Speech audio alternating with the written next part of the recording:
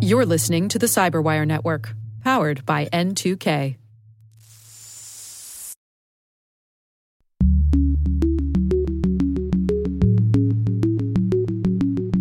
Can some of these ideas about individual liberties and individual rights, which reach back to Enlightenment ideas, can they respond quickly enough to technology, which is just changing exponentially?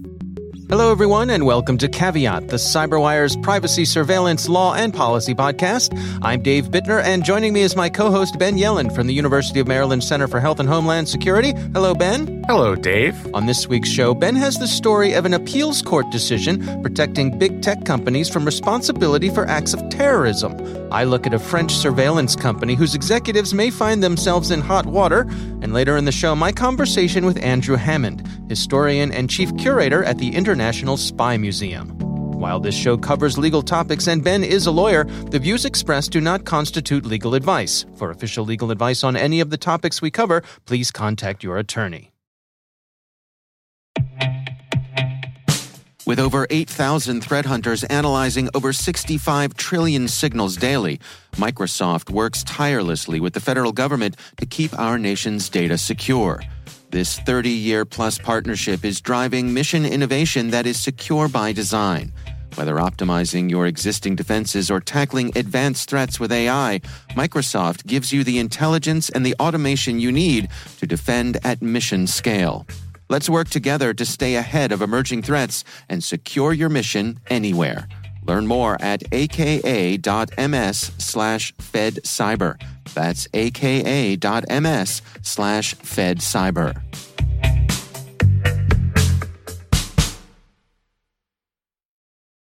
All right, Ben, we've got some interesting stories to share this week. Why don't you start things off for us? Yeah, and I'll note, Dave, that our stories this week kind of have a common theme, which I think is an interesting tack for us. Right. And I'd almost recommend it going forward. Just kind of worked out that way. It did, yeah, entirely by coincidence.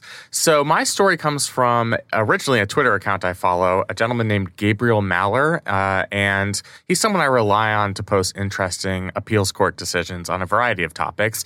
And he alerted me to a decision from the Ninth Circuit, which is on the West Coast, that holds that the Communications Decency Act, specifically Section 230, largely protects the big tech platforms, Google, Twitter, and Facebook, from lawsuits claiming that they assist international terrorists, specifically ISIS, by allowing their platforms to be used by ISIS members and thus bearing direct responsibility or indirect responsibility for these terrorist attacks. So this is actually a consolidated case. There are three separate lawsuits here coming from three separate plaintiffs, each of whom had a family member that was killed in a terrorist attack. One of them was killed in France, one of them in Turkey, and one of them in the San Bernardino attack here in the United States. So the Anti-Terrorism Act doesn't just impose criminal and civil liability on terrorists themselves, which it does, but it also includes a provision that was added in recent years, about 5 years ago,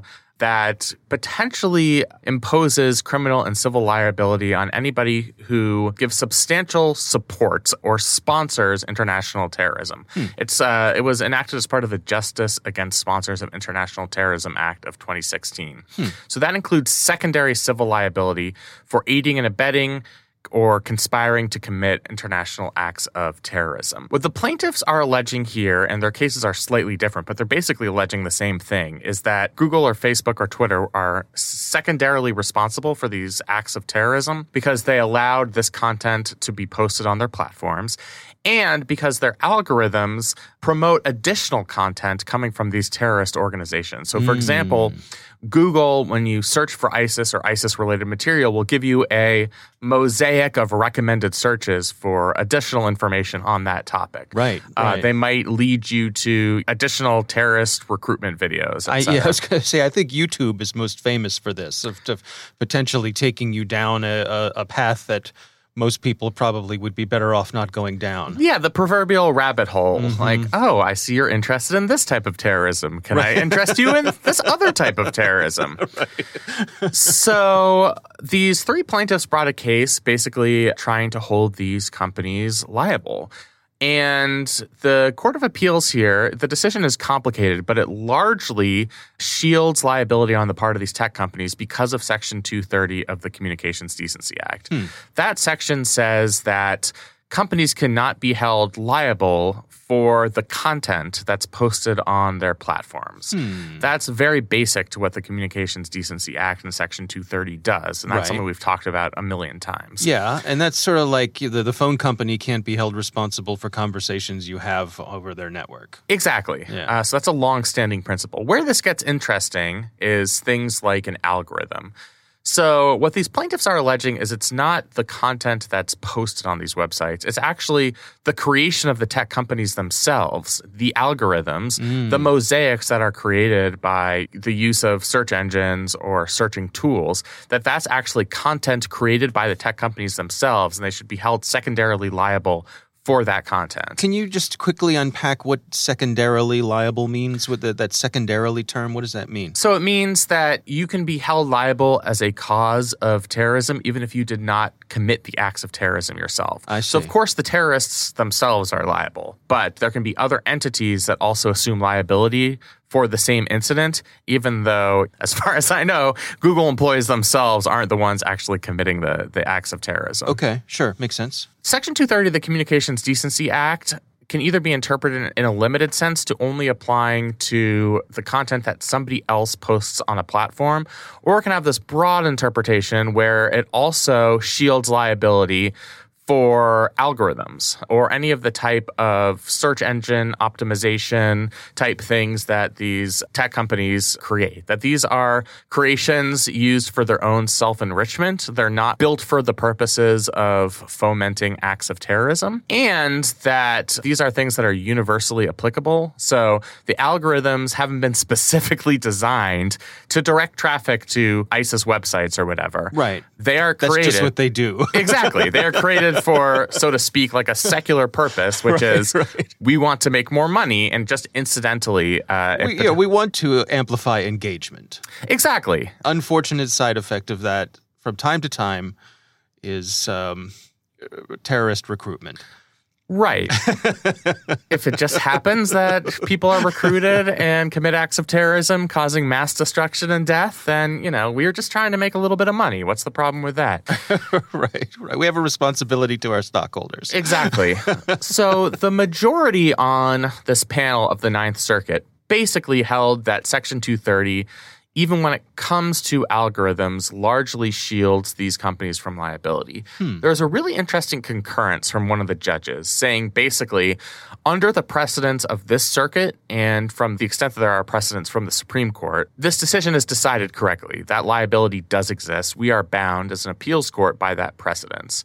But we need to reconsider our Section 230 jurisprudence going forward because companies probably should be held responsible. It probably is a wise policy for companies to bear some civil liability, at least, for these types of algorithms where they end up illuminating and directing traffic to these destructive websites that can cause acts of violence or death. This is something you'll see in a lot of decisions where a concurrence will say, we're bound by precedent, but this is what I would like to see happen in the future. So it's both a call, I think, to members of Congress who could clarify the Communications Decency Act to not have this broad liability shield when we're talking about algorithms, but it's also potentially a call to either the full Court of Appeals for the Ninth Circuit, other federal courts of appeals, and the U.S. Supreme Court saying, I want to introduce this alternative theory of Section 230 where it's the shield is limited to somebody else posting content on that platform. The shield should not apply as broadly when we are talking about an algorithm that's created by the companies themselves that is directing this traffic. And I'm suspecting that perhaps this concurrence in the long run might lead to some sort of policy change, whether that happens through the courts or whether that happens through Congress. But it's a fascinating decision, goes through the history of liability under this anti-terrorism statute for the amendment under this 2016 Justice Against Sponsors of International Terrorism Act. What happens next now that this decision has been released? Does it go somewhere else from here? Is it settled? What's the machinations that occur next? So imagine you are taking a 6-hour road trip. We are at the part of the road trip where you have closed your garage door and driven up the street. So that's my way of saying we are very early in the process because this appeals court decision was about motions to dismiss by the companies themselves.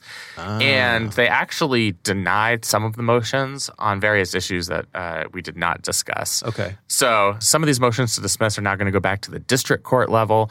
These are consolidated cases, so the outcomes at the district court level could be disparate. It could come back up to the Court of Appeals for the Ninth Circuit. They would rely on this precedent from the decision here, but it could take a while for the case to come back up to the Ninth Circuit. Once any case makes it back to the Ninth Circuit, you could have another decision. That decision could be reviewed en banc by the entire Ninth Circuit panel. So you know how frustrating it is to wait so long for any resolution to these issues. Right. The slow pace is both a feature and a bug, right? Yes, it sure is. It is. I think saying it moves at a snail's pace is a little too generous.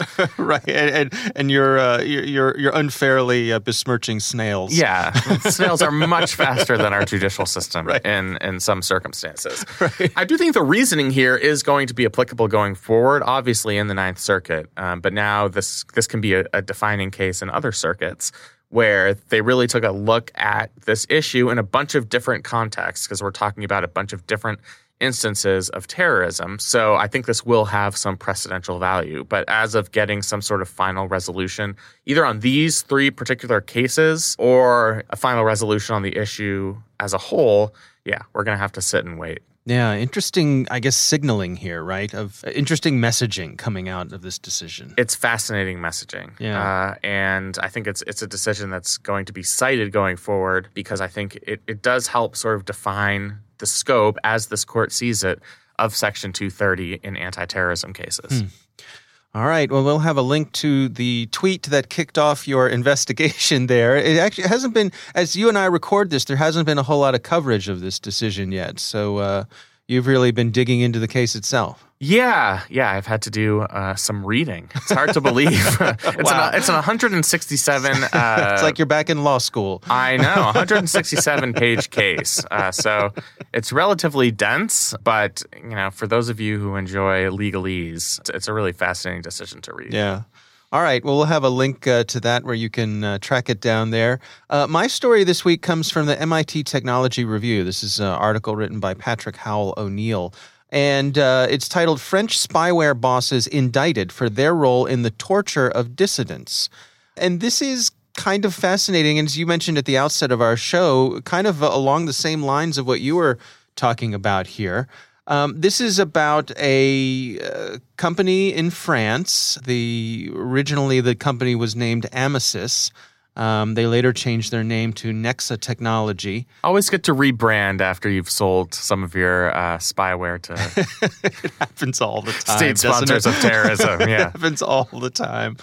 So what's happened here is that the Paris Judicial Court has indicted some of the leaders of this company, claiming that they sold their technology to Libya and Egypt over the past decade or so, and that led to crushing of opposition, torture of dissidents, and other human rights abuses. This, I think, is fascinating. I do a weekly segment over on the Grumpy Old Geeks podcast, and there's sort of a dark running gag over there that no one ever gets punished for anything in tech. It doesn't matter what you can destroy democracy and no one goes to jail, right? No one goes to jail. Right. And in this case, there may be some consequences for some folks here from the powers that be over in France. So what's your take on this, Ben? That's a really interesting story. I'll first say that I'm limited by the fact that I'm unfortunately not an expert in the human rights statutes at issue here coming from the French government. Right.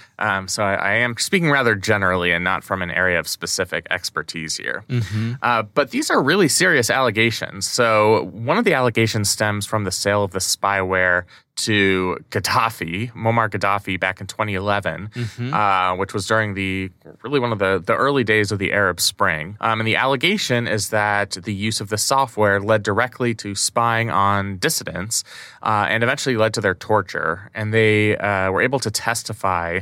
The people who were tortured were able to testify in a case in 2014 that helped connect the dots from the spyware to the torture itself. And the same with a separate sale of the spyware to Egypt under Sisi in 2014. I think it's really interesting, just like our previous story, that there's perhaps some limitation instigated by the judicial system, in this case in France, on the principle that you can do whatever you want to make a buck, if that makes sense. Mm-hmm.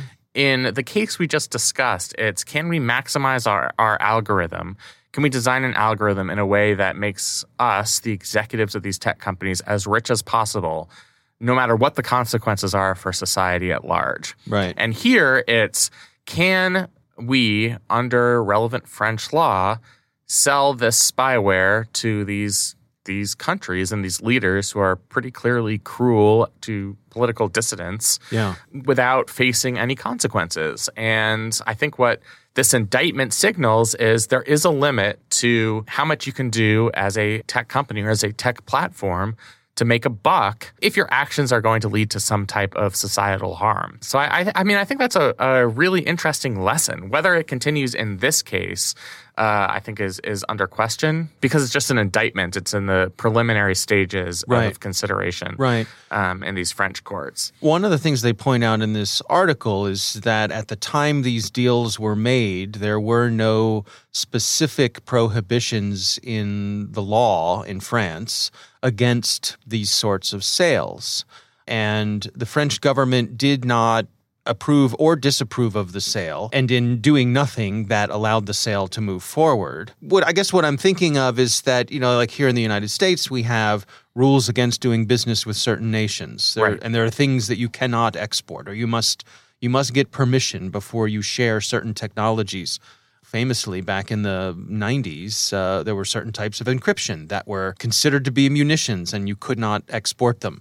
I remember there was a story of a gentleman who famously tattooed one of the encryption algorithms on his arm and then traveled internationally to try to make a point that these restrictions were silly and not really and the algorithm enforceable. The tattoo fit on his arm? I'm a little surprised. Yeah. I don't know. Well, must have been a talented tattoo artist. Yeah, small text or large arms. Yeah. I don't know. But either way, it was just an interesting statement from somebody who kind of knew better. Let's say you're the head of a tech company here in the U.S., and you are a company who handles surveillance technology. What's your take on this story? My take is I should be careful who I sell it to, and I should definitely involve legal counsel because, yes, in the United States, based on various sanctions that we have and, frankly, on the statute that we just mentioned in our previous story, you can be held liable to materially supporting either terrorist organizations or, in this case, state sponsors of terrorism.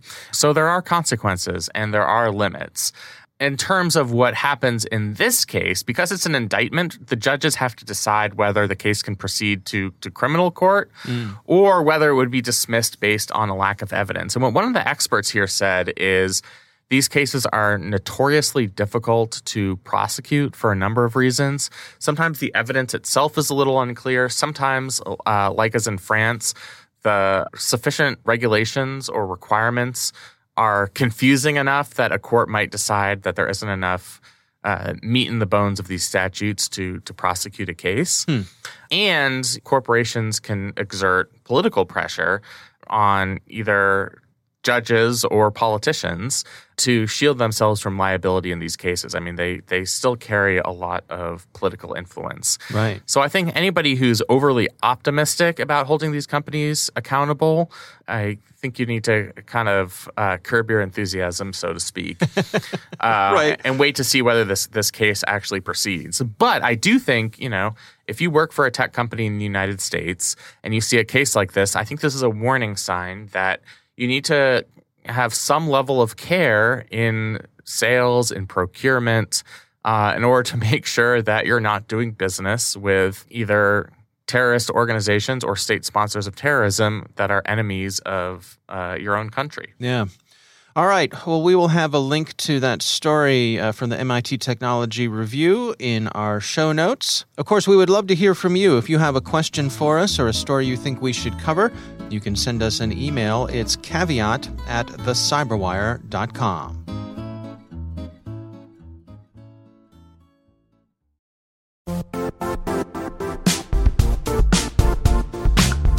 And now, a word from our sponsor, Zscaler, the leader in cloud security.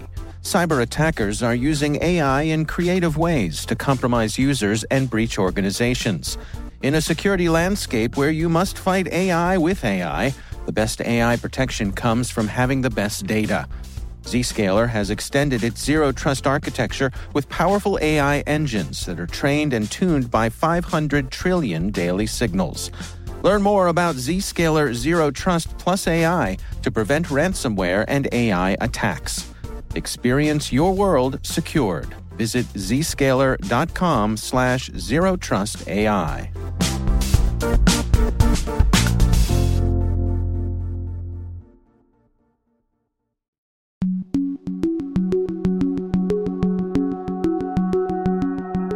Ben, I recently had the pleasure of speaking with Andrew Hammond. He is the historian and chief curator at the International Spy Museum. Here's my conversation with Andrew Hammond. Today we are talking about this notion of freedom versus security online and in the real world. You know, you wrote this interesting piece with your co-author Richard Aldrich about Obama, the NSA, and U.S. foreign policy. Can we just start there with a little bit of level setting about some of the backstory of how we have managed that tension between security and freedom? I think it's a big question that goes to the heart of debates about modern democracy and modern liberalism, the security of the state, the security of the enterprise, the umbrella under which people within that state live, and then also their own individual rights, their own individual freedoms, their own sphere where they can live their lives out without anyone, looking over their shoulder or telling them what to do. So if we think about the American Revolution, that was in some ways a response to what was perceived as overweening government leaning too heavily on the citizens or reaching too much into their lives. So if we think about the technological changes that have taken place since then, I think one of the main tensions is, can some of these ideas about individual liberties and individual rights, which reach back to Enlightenment ideas, can they respond quickly enough to technology, which is just changing exponentially? So if we think about that journey over time, we could think about during the Civil War, we could think about Abraham Lincoln suspending habeas corpus. We can think about World War II or the period just afterwards, the House Un-American Affairs Committee, McCarthyism. There's always this tension within American history, which is one of the things I'm most interested about, between individual freedom and between the freedom of groups and government. If there is no government, if there's no American state, then in many ways that's a guarantor of freedom. But how much power should that state have? Quite often people that man the government think that they need more power, and quite often people that are not in the government think that the government should have less power. So how does all of that cash out? How does all of that play out in the end? Well, in your writing, you've brought up a couple of events that really brought this to the fore. As we were, I guess, hot and heavy into the digital age, and some of these information gathering organizations like the NSA, the CIA, they were capable of gathering massive amounts of information in a way that perhaps hadn't been available to them before. And we had this combination of things. We had, of course, the Snowden revelations, but then we also had the revelations that the United States was taking particular interest in, for example, Angela Merkel's telephone. So we had this notion that, friends don't spy on friends, as they said. I mean, these two revelations led to a lot of conversation in this area. Can you kind of unpack the conversations that took place when these came to the fore? Yeah, I think some of the conversations that took place with with the Snowden leak, I mean, I think one of the main things there, just looking at it, is that if you think about Edward Snowden, think about the types of positions that he had. You know, he wasn't like a super high level person, but he sat astride a place where a lot of information flowed through. So I think that that's quite interesting. Or if you think about Bradley Manning, you know, we're not talking Major General Bradley Manning or Colonel Bradley Manning. We're talking about someone pretty far down the military hierarchy. So I think that just given the volume of information that people that are trying to, you know, intelligence agencies, militaries that are trying to make sense of all of this information, there's huge flows of it coming in. And I guess it's easier to hack into in many ways because the amount of people that are exposed to it can be much greater and the volume of information that's passing through can be much greater. I think some of the other debates about Snowden was that, I mean, sure, states have spied on their citizens historically, but now, I mean, just think about an iPhone. You're carrying around one of the greatest intelligence gathering devices ever devised in human history. Just think about the apps that you have if you've got an iPhone, your banking, your location, the food you're buying. You go to Whole Foods and you scan because you're a Prime member.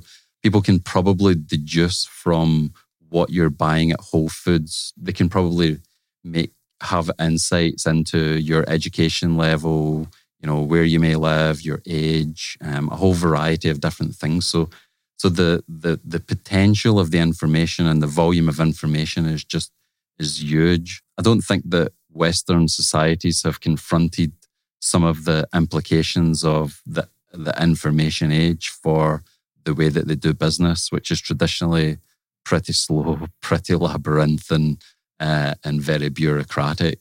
We're in a very different kind of information space, and I don't think that government 2.0 has necessarily arrived as of yet. And on the spying with friends, I mean, I think that's a really interesting one because, you know, this is something historically that has always happened.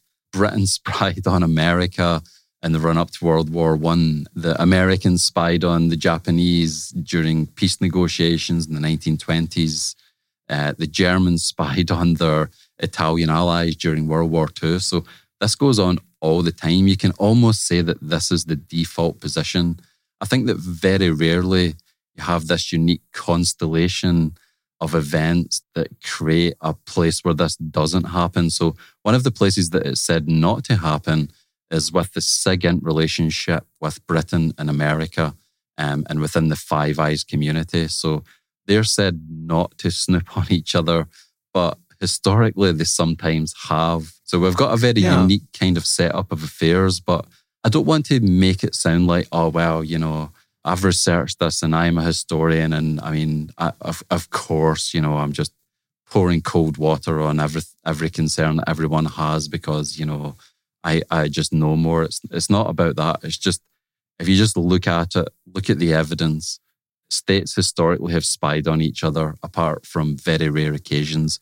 Think about the amount of your listeners that have been in a relationship or a marriage, and the marriage, one of the main ways they break down apart from communication is through trust. And trust is a very difficult thing to maintain over a long period of time.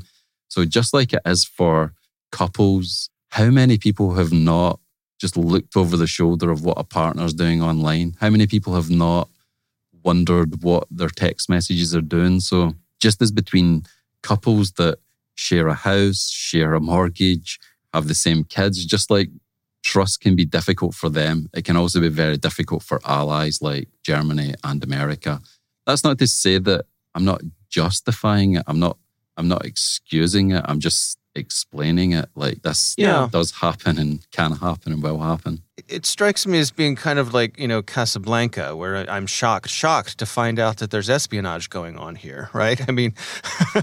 I think you should just assume that espionage is going on. Right. With the Biden administration, how do we see their approach being? I mean, I think it's it's fair to say things were fairly chaotic throughout the Trump administration. And so the Biden administration has the opportunity to sort of set their own level here. Are there any signals coming out of that administration so far?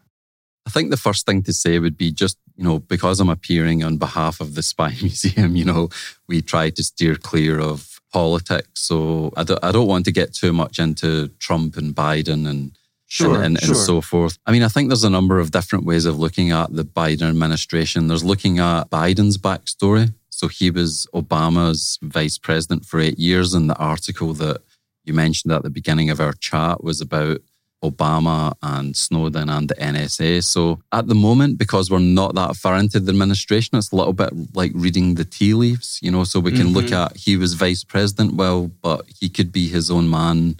He could be very different as president. We could look at some of the things that Biden, some of his positions in the past, some of the things that he's espoused.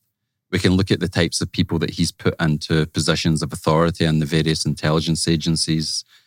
We can also look at the legacies that he's inherited at those various agencies, their processes and so forth. I think at the minute there's a few shoots coming through the earth. There's a few seeds that I see growing, but I wouldn't want to say too much more until I see more of the leaves coming through. Yeah, that's fair enough. I mean, is this a fundamental tension upon which our democracy is built? Is it, not so much a bug as a feature of the system? To have this notion of freedom and security in tension, is that necessarily a bad thing? I don't think it is a bad thing because, let's take the term freedom. Like in American history, it has meant different things to different people at different points in time, or even just more generally. So in the Civil War, James McPherson's great book, Battle Cry of Freedom, in that book, basically the Confederates and the Union armies, soldiers were fighting each other, killing each other, but they both said they were doing so on behalf of the same term. So we've clearly got an example where different ideas of freedom are at play. And this has been a constant feature of American history. Like, let me give you this really interesting experiment that I done when I was doing some of my research. There's an archive at Brown University of extremist propaganda and literature. And I went there and I looked through some of the super right-wing archives, some of the material. And then I went and looked at the opposite extreme. I looked at a lot of the stuff on the far left. What one term do you think both of those groups used continually in their newspapers, in their magazines? Which one term? Freedom. I'm right. I said I'm going to go out on a limb here and guess it was freedom. So almost by definition, freedom is just part of the furniture. It's part of the vocabulary of the American experience, but it can get cashed out in very different ways. So it is always something that's a feature of the system. It's not a final destination. It's more a journey that America is on about what the nature of freedom is. And it can definitely mean different things to different people, different points in time. And security is one of the main complicating factors there, right? Because some people think that the nation is more secure when the state has more power. And, I'm not taking a position in the debate, but some people think that government should just do the least possible amount of things. Yeah, so I think that those two debates sometimes are a little bit divorced from the realities of the international system. I think that for example, some kind of super minimalistic state that doesn't have a military, that doesn't have intelligence agencies, it's not very practical for the type of world that we're living in at the moment. But on the other hand, we don't want, if anybody's ever read any of the dystopian novels, 1984, all of them, Fahrenheit 571, we certainly don't want that kind of state power either.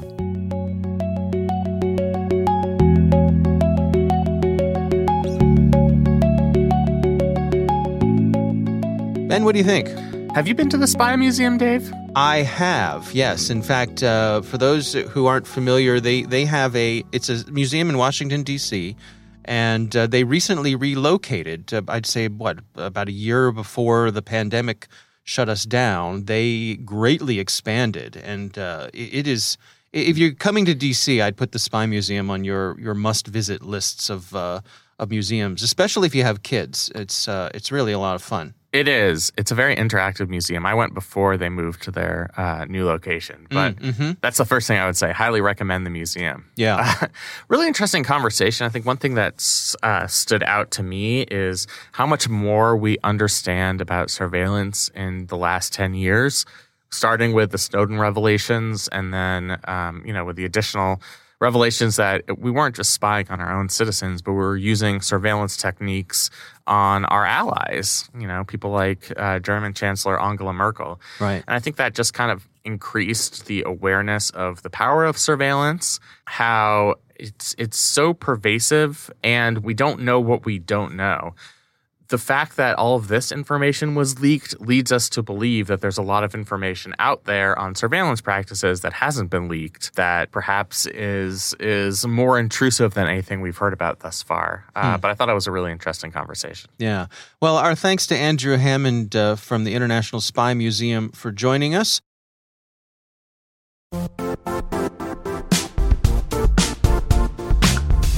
The IT world used to be simpler. You only had to secure and manage environments that you controlled. Then came new technologies and new ways to work. Now, employees, apps, and networks are everywhere. This means poor visibility, security gaps, and added risk. That's why Cloudflare created the first-ever connectivity cloud. Visit cloudflare.com to protect your business everywhere you do business.